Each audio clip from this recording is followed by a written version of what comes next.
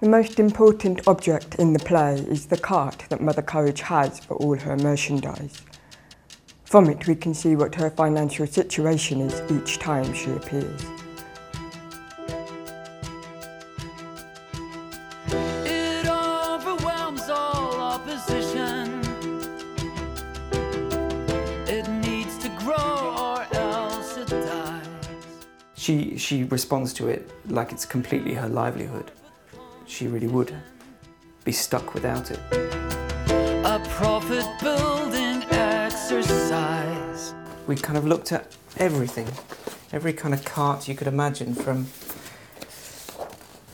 these kind of things, even a pram. We wondered whether we could go that far. You know, things like that, just completely bonkers. This was a favourite of mine. We looked at every kind of cart. We looked at cars. I mean, we were going to have a car for a long time. But it wasn't interesting. This I came across on holiday in Sicily, which was in a market. And after months and months of looking at every kind of cart we possibly could, we found this one and thought, well, there's something in that. It was a difficult one because once we found the world of the show and realised that we wanted to do something very abstract, and this kind of idea of almost an empty page, so white everywhere and nothing represented, the cart became a real problem. What Fiona and all the other actors needed was something incredibly real. We decided that we wanted it to evolve during rehearsals, and so, I mean, the great thing about the National is that the rehearsal room is right next door to the workshops. So unlike any other place, you can try things out. And so things like the walking plate around the cart was an idea I think Fiona had, and so we could just quickly build that and try it out.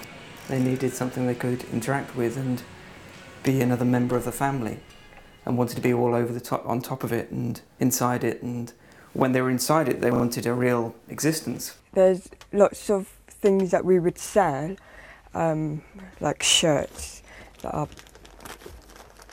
bound up with string, and put labels on, ready to sell.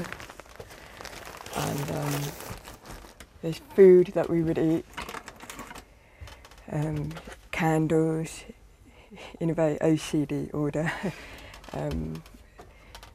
perfume for men.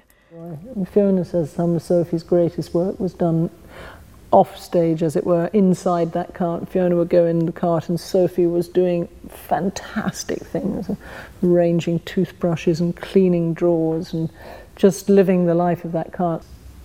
We had a traditional cart in the end, in fact, and I suppose perhaps I'm surprised by that, but I think it was necessary. There's so much text about it. It's got to be believable. I think you actually are obliged to be a little bit literal with that thing.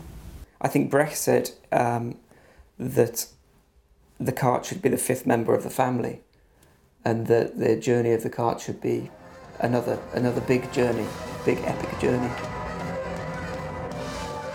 I liked that it got to the double-decker cart in the height of her business career, which I think was terribly funny, and it got a satellite dish and an extension built on its roof. And then the very next scene, it's kind of completely collapsed. And that was a new cart. That was a cart that we replicated exactly the same, and then just distressed it until it was a kind of ghost.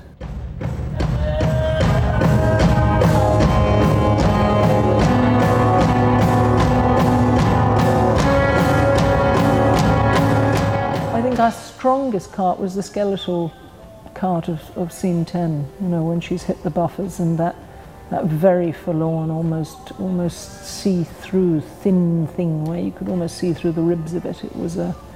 I think that was the poetic cart. I think the cart has to have a poetry and has to have a poetic journey, and I hope we did that.